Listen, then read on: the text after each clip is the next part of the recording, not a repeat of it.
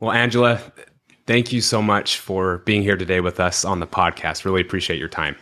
Thank you, Stephen. I am really excited about this conversation. Yeah, and I feel that your work is so unique because you've been able to combine both the academic world and the business world in a way that not many have before. And just in my experience, a lot of times when a professor writes a book, sometimes it maybe can sound a bit out of touch or maybe too theoretical to understand. But the way that you've been able to weave the research, the data, stories, and narrative is very powerful. The way that it speaks is just amazing. And I think, and I wanted to ask you this, I think it might partly be because of your background.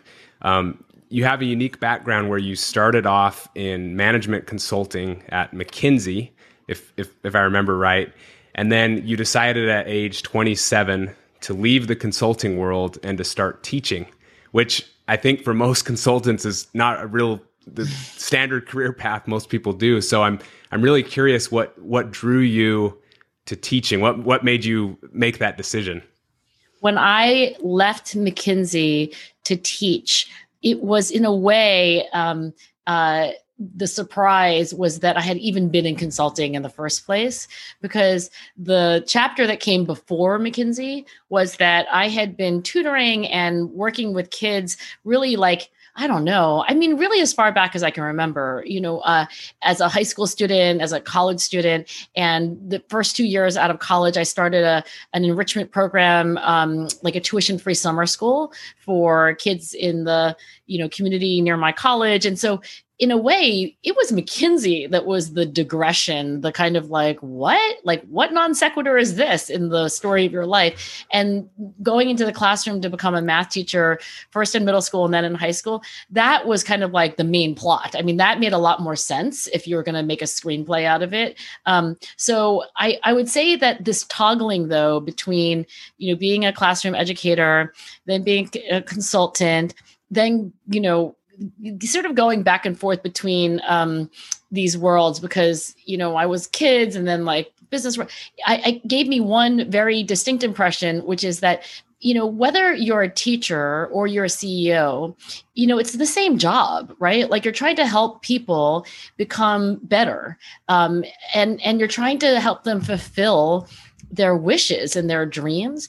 And so I have found it even more the case that everyone really has the same job when I became a mother, right? It's like all of us really are trying to become the best people that we are. And also so much of the time that includes helping the people that we care about, whether they're working for us, whether they're our students or whether they're our children, do the same. That's a great answer. I was just curious kind of why that decision was made, and obviously we're grateful for it. So the other question I had was, did you always have an aspiration to write a book in your life? And then as you started studying, you thought, okay, this is going to be the topic I want. Or was it more that once you started researching and studying, then you're either felt compelled or other people were saying, you need to write a book about this? I'm just curious, why'd you write it? Yeah. I'm going to tell you the secret backstory of writing this book. And by the way, just thank you. Your words are, very kind. And I will say that the story begins with my husband, because my husband, Jason, came home one day and he said, and this is years ago, this is certainly before I wrote the book. He said, you should write something. You should write a book on grit. And I thought to myself, first of all, books are so long. I could not picture mentally, actually writing one. It just seemed to me like you may as well have said hey, you should climb to the top of Mount Everest in flip-flops, right? I was just that's absurd. It's ridiculous. I don't know who writes all these books, but I couldn't do it. I can't. The other thing is, I felt like I was, maybe, too junior to write a book with authority. So for all these reasons, I said, no. Then a few days later, he came home and he said, if you don't write this book, somebody else is going to write this book and they're going to call it Grit. and you're going to be really annoyed because it's not going to say the things that you want it to say. And literally it was that argument. I was like, okay, fine, I'll write a book. So I was very reluctant. I dragged my feet. The whole time I was writing, it took a year end to end. I cried maybe half the days. I don't know if it was most days, but like Wow. one day out of two, like tears, like I had temper tantrums. I would remind my husband that it was really his idea and like he had ruined my life. I said to him, like, probably I won't even live as long because it's been so stressful. Like I'll probably live 5 years less than I would have. But now that I can look back, I will say that, your grandfather's book, which I've read, and so many other books that I think we probably have both read, if we ask ourselves, like, did we learn something? And will that thing that we learn really stay with us, like in some meaningful way? Honestly, I have to say yes to that. And, in answer to that question, also, like, I really don't know of another like technology, if you will, than books that to like deliver human insight from one person to another, as well as books do. Yeah, I totally agree. And that really goes along with why I wanted to start this podcast in the first place. And specifically, the reason I called it Paradigm Shifting Books is because I feel like paradigms, and this is something my grandpa just always harped on, was he would always talk about the power of paradigms. And so for me, this book on grit was a huge paradigm shift for me. I mean, I grew up playing American football, right? So I heard the term grit a lot. Either a coach was pointing out a player and saying, that guy's got grit, or the coach was berating me or my teammates saying, you need more grit. So I always thought, I just thought of grit as, just toughness and never quitting, was just kind of how I grew up with it. But how do you go about defining grit in the book? I define grit in a way that might actually be a little different than the way the word was used, like in the movies and maybe on the sports fields. So I define grit as the combination of perseverance and passion for long-term goals. So what grit sounds like is just perseverance for long-term goals, like stick with it, even on a bad day, like work hard, work on your weaknesses, tough it out. I think those are elements of perseverance that are part of grit. But this other half of passion is really about loving what you do for a very long time. Like, let's just take, I'll just use myself as an example. I go to bed at night and I, like when I go to bed, I'm kind of like thinking about, psychology. Right. And then in the middle of the night, if I have to get up and get a drink of water or go to the bathroom, like in my dreams, I'm actually thinking about psychology. And I know that because in that moment of awareness, like just when you're like, you realize that you're dreaming about your work. And then when I wake up in the morning and I almost want to like run downstairs, like to get started, it's because I really love what I do. And I think when people think of grit, they might think of like gritting your teeth, determination, doing things that you don't like. That sometimes is necessary. But even if you're doing things you don't like, it's because the project is something that you love. So if we could, embrace that, I think, we might say different things to our kids, and we might lead a different way. And the reason I care about both of these things, not only the perseverance, but the passion, is because in my research, when I study, super achievers, they don't just have perseverance for long-term goals. They also have passion for long-term goals. And I have to say, like, I think that's at least as important. Yeah. And what would you say, in the book, you explain it brilliantly, and obviously we can't talk about everything in your book today, but with passion, I was curious, someone maybe who's listening to this towards the start of their career, and this idea of passion. I mean, a lot of times you'll see in a movie or you'll hear stories where it's like, oh, and then I knew in that moment I had the passion for this, an epiphany, right? Lightning.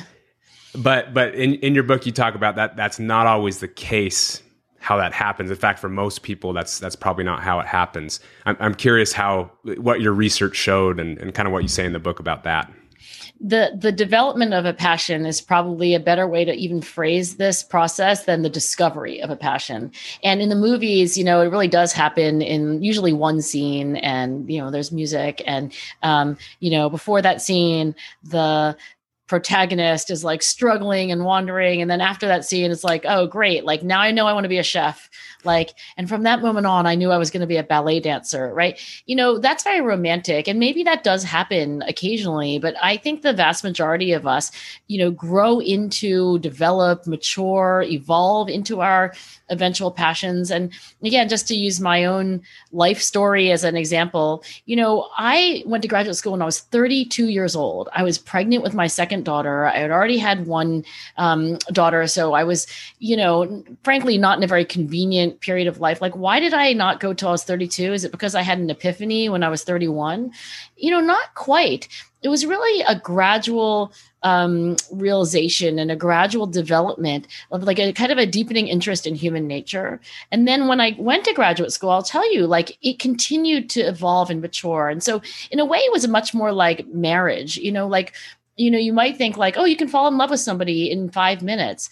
Well, you can feel very attracted to someone in 5 minutes, but I don't think you can develop a relationship with a person in 5 minutes. And if you think about passion as more of a ongoing, evolving relationship, then it makes you realize that it could take years of, exploring and then deepening and trying things out, which is why young people, and by that, I mean, not only, teenagers and children, but really like young adults in their 20s, for example, need to have a little bit of patience, I think. And maybe these words will help them be less terrified that they don't yet have a quote unquote passion, because it does take time. And for most people, in my experience, it takes years. Another thing I really liked in your book is when you talk about kind of society's preoccupation with talent, like natural born talent. Why we as a society, why do we like the stories of the talented individuals, the prodigies, the Mozarts, where we just love this person that just emerges and they're like, hey man, he's so much talent. Look at the way he performs. So I'm wondering if you might talk a little bit about what you found in your research as far as why do people love the talent, and then sometimes they look at the hard work and like, oh yeah, that person worked hard, but what I love is the story of the talent. Talent is such an interesting word. It is almost magical, isn't it? Right? Everybody wants to be called talented. And, we have gifted and talented programs. We have talent shows, and companies always talk about, like winning the war for talent. And as you may know, the word itself goes back to biblical times. And, the meaning literally was, a measure of, silver or gold. So like, it meant value, right? But now in modern times, we use it in this kind of, mystical sense to mean like kind of like everything that you want someone to be, like it rolls off our tongue in so many different circumstances that honestly, I don't know that we really specifically know what we mean, except for that it's good and that we all want to be it, and it has something to do with being an achiever. The person who's taught me the most about this word talent and how we use it and how we sometimes misuse it, I think, is a guy named Danny Southwick, who, like you, played football a lot in his life. And he was pro for short time, I think for the Oakland Raiders. And improbably, he is now my graduate student. So I have to say he's probably like the only NFL quarterback in history to ever enter the PhD program, at least at an Ivy League school. And what Danny Southwick, his name, is trying to understand is like why we love this word talent, what it means to us when we hear it, what it makes us feel, and what's really going on in terms of achievement. And what Danny's discovered in his research is that this word talent has these connotations of being born, not made, innate, not learned. And when we hear this word, it can demotivate us, especially if we feel like we don't have the talent to do something. When Danny was a football player, he remembers distinctly one coach saying to him, look, I've been doing this for 30 years. And I got to tell you, you've got the talent to succeed in this league. And then almost the very next day, another coach watching him play said, look, I've been doing this for decades. And I got to tell you, you don't have the talent that takes. So I think that it can really be a word that is like a dangerous word to use because it has so much of this connotation of innateness, and it's so weighty. I think what we want to say, both Danny and I, is that when you look at true human excellence, Tom Brady, if you want to take one of Danny's heroes in football, or for me, like Carol Dweck, or like you could think of like your favorite movie star. I mean, a great CEO or leader or community activist. If you look at excellence in any human endeavor, whatever it is that talent is or isn't, it's undeniable. And the scientific research is very clear that you cannot achieve those heights of human excellence in anything without thousands and thousands and thousands and thousands of hours of hard work, of working on weaknesses, of getting feedback, of calibrating, of like going to bed, thinking about how to do it better the next day, of resting and trying again, like trying new tactic. And that to me is, a much more complicated story. And the reason Danny and I think that there's this romance with talent, especially in the United States, is that when you believe that somebody has accomplished what they've accomplished because they're talented, if you believe that Tom Brady is different from you because he's talented and you're not, then you don't have to try so hard because there's no game to win. But I think the responsibility is on all of us to say, look, so much of our success in life is really about what we do and not about what we were born with. And therefore, it is this long, hard road to climb or a road to, to till. But I think that's the truth of it. So that was a little speech on talent. And, I'm glad you asked it. And of course, to me, it's very much why I began studying grit in the first place, because I had the intuition that it couldn't be just talent that made people successful in life.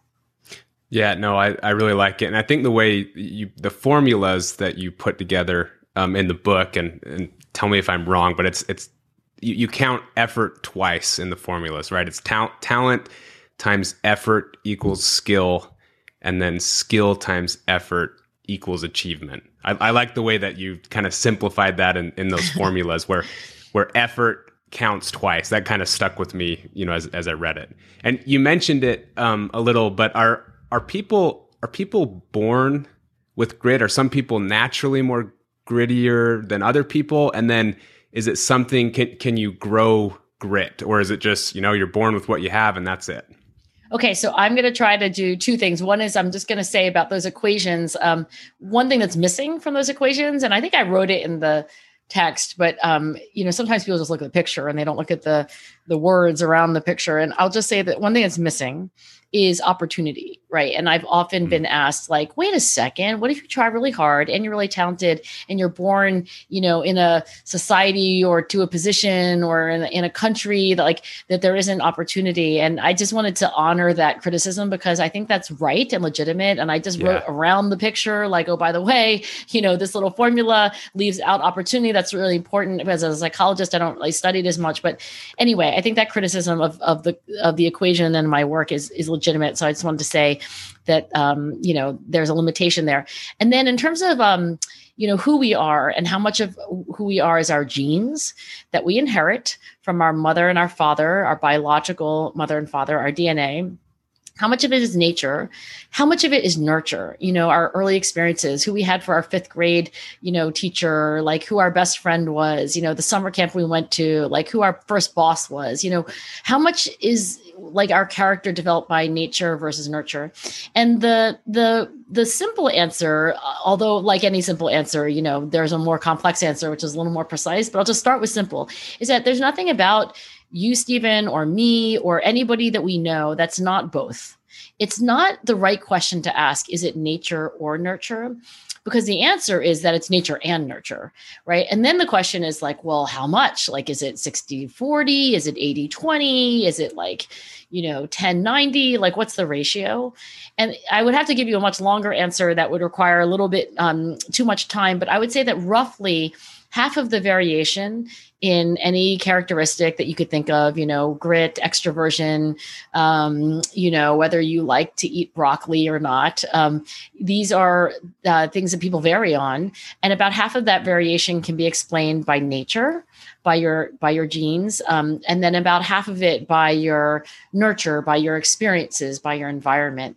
And there's a lot more to say there, but I'll just say that, that tells me as a mother that I could wake up every morning and think like, why are Amanda and Lucy like doing that? Well, there's her dad's genes right there. Like, or I could think like, if what we do in life is always in part determined by experience and environment, then my job as a mother is to create an environment that helps my two daughters cultivate character in the ways that I know I can. So the genes are important to acknowledge, but I will just say I hope they don't end up being a distraction from the part of the story that we can control. Yeah, no, that's so insightful. And I remember when I read the book for the first time, I really liked when you talked about the idea of, well, you can't teach height, right? You can't teach height. But in reality, it kind of threw me for a loop a little, because you look at the average height of people, 100, 200 years ago. And I can't remember, I think it was British troops or something, where you showed that the height difference over time, and that what contributed to that was better eating habits and better medicine. And there was a number of things that actually did have an impact on that. So that was kind of like, for me, I was like, wow, because that's something you hear, at least in sports, right? It's always like, oh, we can't teach height, you can't teach speed, things like that. But that was pretty unique when I read Now, that. look, if you got an athlete and they're 22, you aren't going to make them taller, right? Because they're done growing, right? So I think that, when coaches say, I can't teach height, it's like, well, the kid's done growing, and sure, I think that's true. By the way, Steph Curry isn't the tallest guy in the world either. And he has like one of the, best shooting records in history, if not the best by some metrics. So I think there's this kind of like, what you can't teach and what you can. I mean, on my bedside, we're both lovers of books, and, I think both of us, have a real respect for books that help people, develop themselves personally. Well, one of the oldest of these is the writings of, it's actually the teachings of Epictetus, the ancient Roman Stoic philosopher. And it's actually, I think, one of his proteges who wrote down all the things that Epictetus wisely said. And, the very opening of this volume that I'm reading is there are things in life that you can change, and there are things in life that you can't. And I think that sentence says that okay, these things are true. Some things you can't direct, like a coach cannot change a 22-year-old's height. But a coach can change a lot of other things. And I think the question is, are we going to do what Epictetus told us to do, which is that it's very useful in life to acknowledge what you cannot change and then to focus your energy on what you can. And so, this nature nurture thing to me is sometimes, a way for people to, make excuses to themselves about the things that they can't change. Like, you can't change your genes, your risk for heart disease, your family has a history of, cancer, but guess what? You can change what you're going to eat for breakfast the next morning. Right. And you can change so much else. One of the other things I wanted to ask you about, I love the way that you organize the book, where you first kind of give a new paradigm for what grit is, explain about it, and then you start with the inside out approach, which is a very similar approach my grandpa always took with his stuff, and then you do the outside in approach. But when you talk about developing grit from the inside out, you mentioned that there's kind of 4 key psychological characteristics that paragons of grit have: interest, practice, purpose, and hope. So what I'm hoping is maybe we could go a minute or two on each one and just kind of get the high level. So on interest, what stood out to me, and then I'd love to hear you say it yourself, but this idea of being interest, you're being triggered by interactions with the outside world, and that interest leads to passion. I know you mentioned a little bit of this before, but this idea of interest. Interest is an emotion, and we know what it feels like to be interested. Like, I'm interested in what you're saying. Still, I'm like, what's he going to say next? And you have my attention, and you have it voluntarily, and you have it spontaneously. And that's when we're interested, what it feels like. You feel energized, you feel engaged, and you don't feel like it's anything you have to work on. Boredom, by the way, is the opposite, right? It's like when we're bored, it's like you have to force yourself to look up. You have to your head starts nodding, your mind starts wandering. So when I say that interest is the root of passion, what I mean is that, the very beginnings of like eventually loving something, I think does start with like, gosh, this subject engages me spontaneously and effortlessly. Like I want to pay attention to it. For me, human nature, behavior, like why people do what they do, where emotions come from, that all is to me interesting. I think it's probably less interesting to some other people who don't want to become psychologists, right? For other people, they might be like really interested in finance or like interested in history or interested in politics. I have an interest also in food, by the way. Like I really love like food, and I like read all these like cookbooks, and I sometimes read like restaurant reviews, which is kind of silly because I never go to restaurants, and I read food essays. So food is another topic which spontaneously grabs my attention. And I think that we're not able usually to pursue all of our interests when we choose a career path, right? Like I wasn't able to like braid together my interest in human behavior with my interest in food, but I was able to braid together my interest in human behavior with my interest in writing. Right? I love words. I love writing. Every time I read a book like you, I'm like always like, oh, how'd they structure this? Like, oh, I love that first sentence. Like, wow, that's a really beautiful phrase. So I will just say that in terms of building grit from the inside out, one of the first things that you can do is say, can I notice where my attention spontaneously goes? What are the subjects that grab me and energize me? And I think that's a very good place to begin with, where your eventual passions will develop. The second one is practice. Again, what kind of my high level notes was it's not just about practice itself, right? I mean, practice is important, but the key is the deliberate practice. That the deliberate practice affects a person's behavior. And then you also talk about flow, which is more of like an experience that someone has. But anyways, that's my high level notes, but I'm good job. Curious to hear from you. I feel like I'm giving you the final exam on grit. And I think you're doing very well. So I presented practice next because when you look at the childhoods and the developmental years of people who eventually we would say, wow, Lindsey Vonn, paragon of grit, Steph Curry, paragon of grit. Usually you can find this pattern where there's some interest at the beginning, which, as I said, is kind of playful, like independent. It wasn't forced on these people at all. An interest in basketball, an interest in skiing, an interest in writing, etc. Then the next stage of development is practice, and that's when you are doing the kind of practice, especially the kind of deliberate practice that Anders Ericsson, who passed away actually not many months ago. He was a cognitive scientist who spent his whole life studying the development of expertise as a cognitive scientist. And what he discovered was that not all practice is the same. So when you're in this stage of your development, what you want to do is to emulate people like Lindsey Vonn or Steph Curry, and you want to practice with intentionality. So these experts set goals for improvement that are very specific and actually are not too ambitious. One of the myths of practicing is people think you have to do things that are like really, really, really, really, really hard, but you don't want to reach too far. You want to get like just beyond what you can do at the moment. And then you have to practice whatever you're doing with complete concentration. And then, as Anders would always tell the people that he was working with, you have to get feedback. If you don't get feedback, you can't improve. If Steph Curry can't see whether the shot went in or didn't, like he can't improve. If Lindsey Vonn doesn't know how many seconds were like, her last run down the hill, she can't improve. So I think this second stage of the development of grit is a kind of seriousness of trying to get better. Like it's discovering the craft of what you do. And I do think it's something that most of us can learn from, because not many of us are practicing deliberately in a very disciplined kind of like consistent way. We might do it like, on a Tuesday, and then it's like 6 days go by and then it's like, oh gosh, I haven't. So I think the secret to deliberate practice is not only to understand it, but also to ritualize it so that it's a part of your daily routine.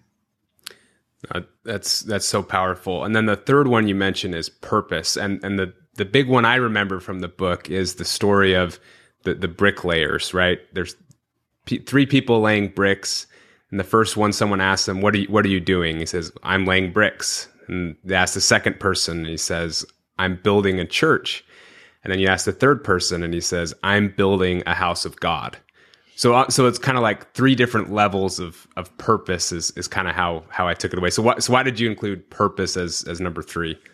Well, the parable of the bricklayers really does have so much to teach us about life. And this third chapter, if you will, of someone's story as they develop grit that, began with the chapter on interest. And then, then they begin to practice, seriously. And then this third stage is really something that sometimes is only achieved in middle to late adulthood.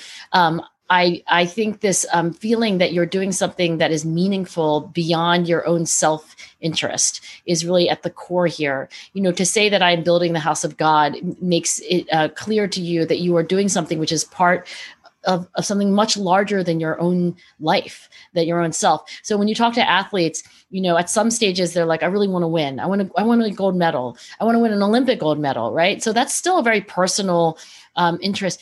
When someone says like, I'm going to show what's possible, right? Like, I'm going to bring up the next generation. I mean, these are all things where that person has expanded their horizon. And I think it unlocks a whole nother level of motivation. When you ask somebody like, how do you get up out of bed and try again and again? I feel like at some point, if it's only because it's interesting to you or if it's only because you can, refine your craft and get a little better, I think at some point that runs out. But to feel like you get out of bed in the morning for somebody who's not you, that if you get out of bed in the morning and you do your best job, that somebody else's life or the world will be a better place, then you really have unlocked, another level. And I think of passion as being not only interested in what you do, but driven by its purpose in that way. So in terms of applying this to your own life, I think sometimes, it's almost just reminding ourselves of why, we became a teacher or, why it is that we started writing a book that, feels really hard to finish at the time. The purpose isn't something that we never thought about, but it's something that we can easily lose sight of.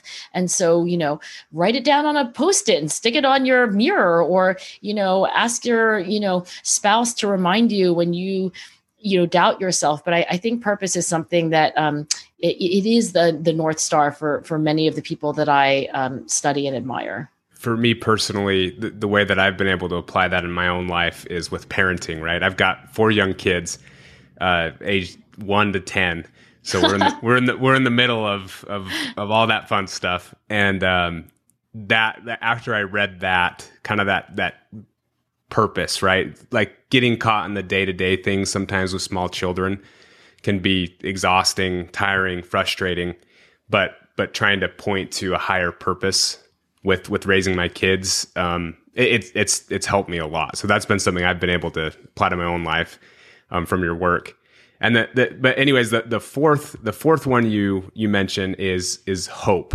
And my takeaway from that was when you talked about that hope has to do with having a growth mindset, that a growth mindset and grit together. That it's not really something to do with luck, but that it's about getting back up again. And that one, yeah, I'd like to hear you maybe explain that one, because that's one that I think is a key. You've got to be able to have hope to be able to persevere, right? There really are 2 kinds of hope. And I say a little bit about this, but I want to elaborate on it here. One kind of hope is like, well, I hope things turn out well. Like, I hope it stops raining. I hope the summer's not too hot. Like, I hope the economy does better, right? That's a kind of optimism. That's a kind of positivity. I don't think that's the kind that's at the heart of grit. And in particular, the perseverance half of grit.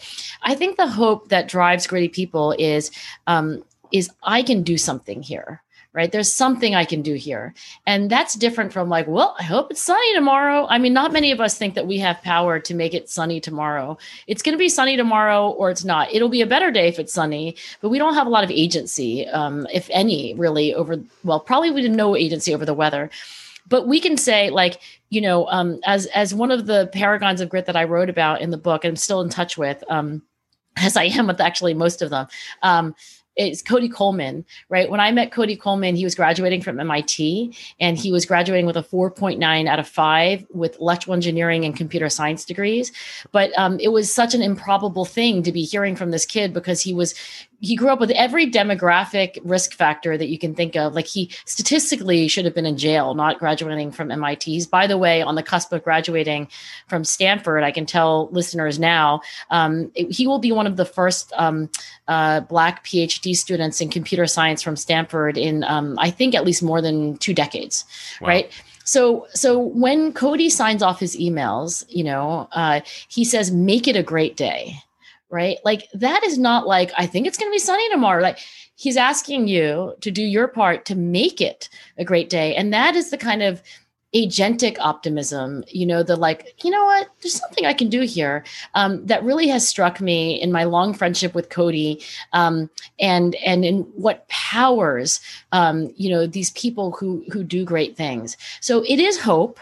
But it's not, oh gosh, I hope the universe turns out okay hope. It's the hope that comes from, believing that no matter how things are going, there's always something that you have agency over, something you can improve upon. And whether that's just, smiling at the next person you see instead of frowning, or, sending a nice text to someone who you think needs encouragement, or, taking time to, like, when you are with one of your 4 children, like, to really be present and to really listen. None of those things cost money, and none of those things depend on the weather, and none of those things really depend on anything except for yourself. And that's the kind of hope that I think is the most meaningful kind of hope. And it's one of these things that I really encourage people listening. You've got to read this book. I'll say I usually, when I first read a book, I'll do it on Audible, and I'll mark things I want to go back to and re-listen to as key points. And I think I average, like, on a normal book, like, I'll do like around 25 or so spots that I'll mark. But on your book, I marked like 84 because there's just so many, like, there's so many good things. Because again, it's your ability to weave in the data, the research, the stories. Like, it's just so well written. Thank you.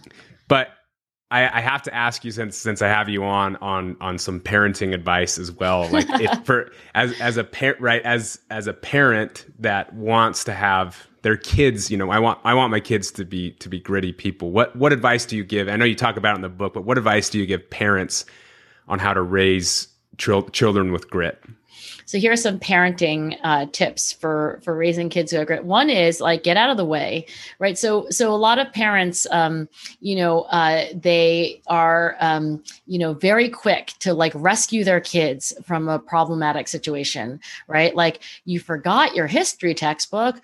I'll order one from Amazon. Like, your teacher is kind of, like, not so great. Like, I'll send a nastygram to the principal, and, like, I'll clean that situation right up. And I'm not saying that parents shouldn't help their kids, right? Like, that's our whole job, to help our kids.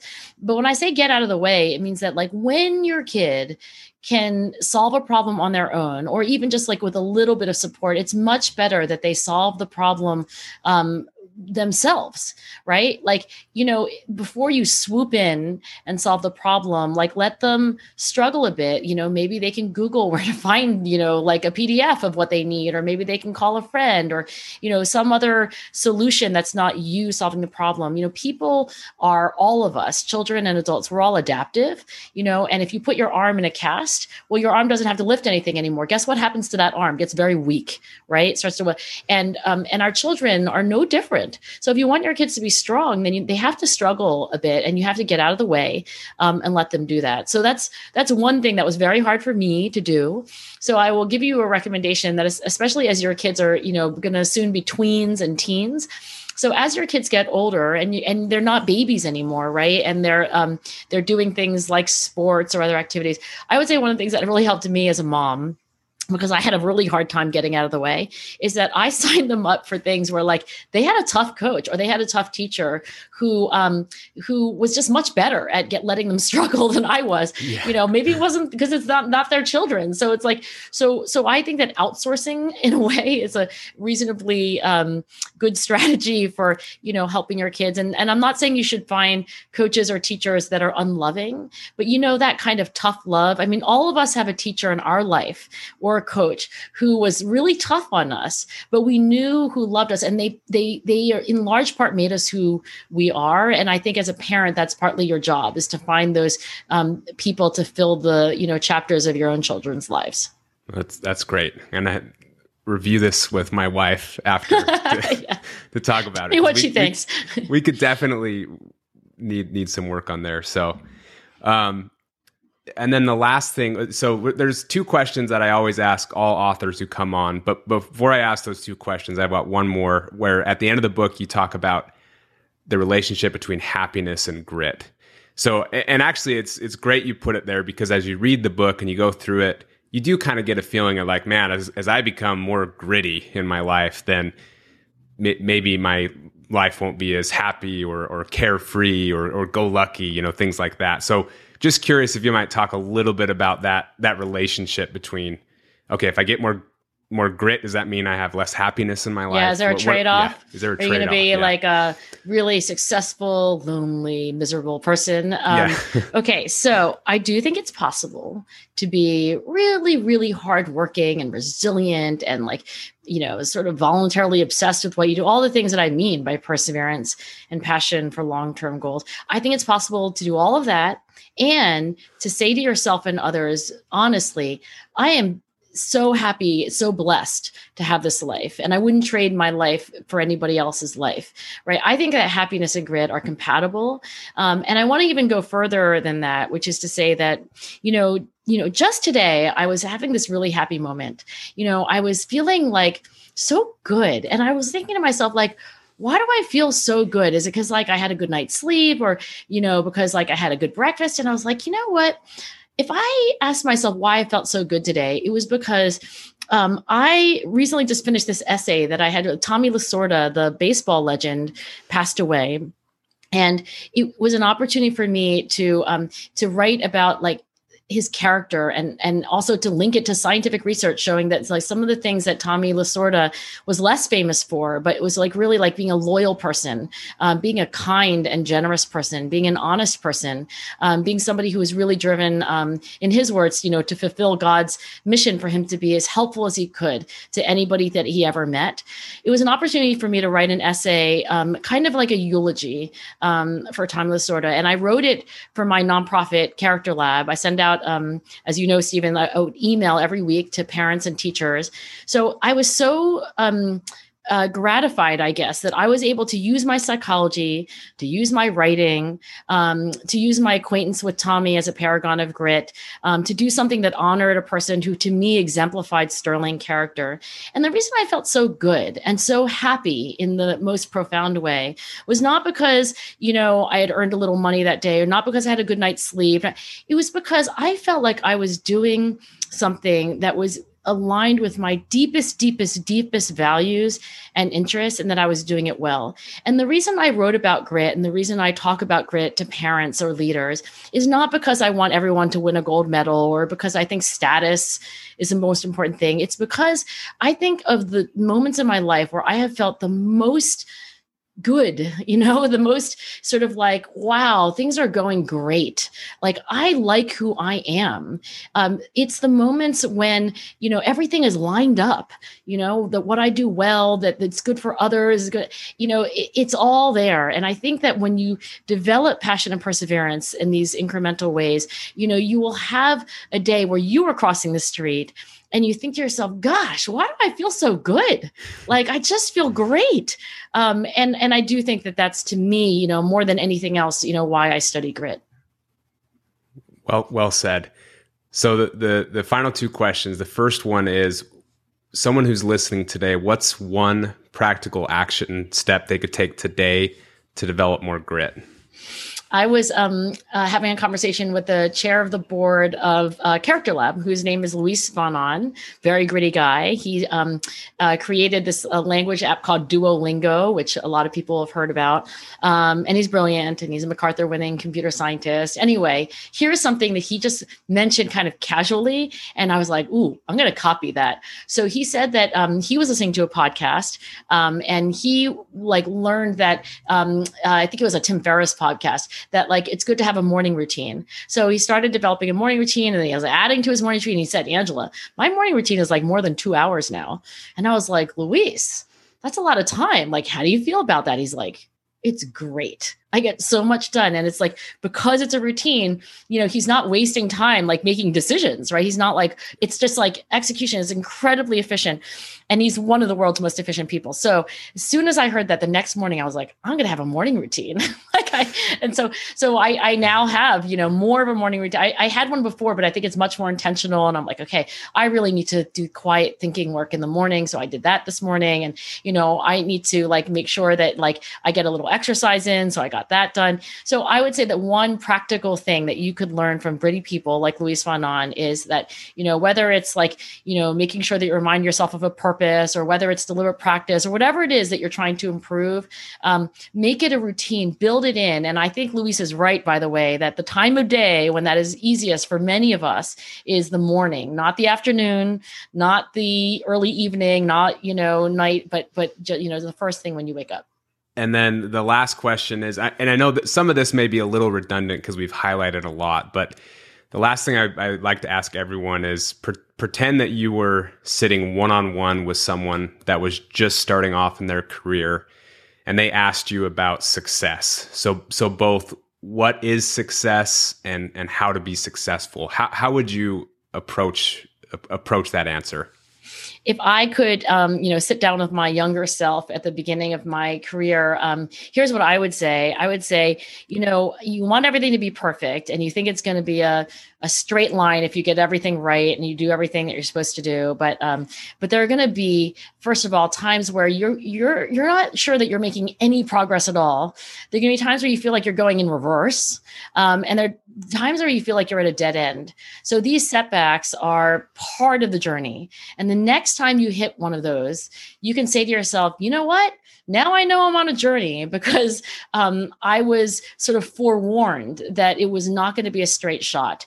And so when you have a bad day, you can say to yourself, yep, this is part of the journey. Now I know that, that I'm making progress in a way, because I'm hitting bumps of the road. I'm hitting places where I have to turn hard, or that I make a mistake and I got to backtrack. So for me as a young woman, I thought that if I tried my very hardest, it would be linear.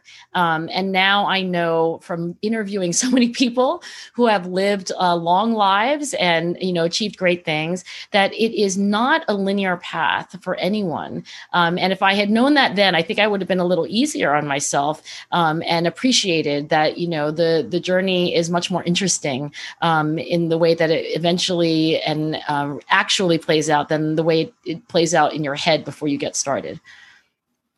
Well, I love that answer. So thank you so much, Angela, for taking time to be with us. Honestly, your work and the way that you present things is just awesome. Seriously, it's just amazing. And I know how busy you are and how many requests you have. So it means a lot that you would hop on the podcast to do this. So again, appreciate your time. Thank you so much. I believe in the purpose of what you're doing, and I am so honored to have been with you. Thank you.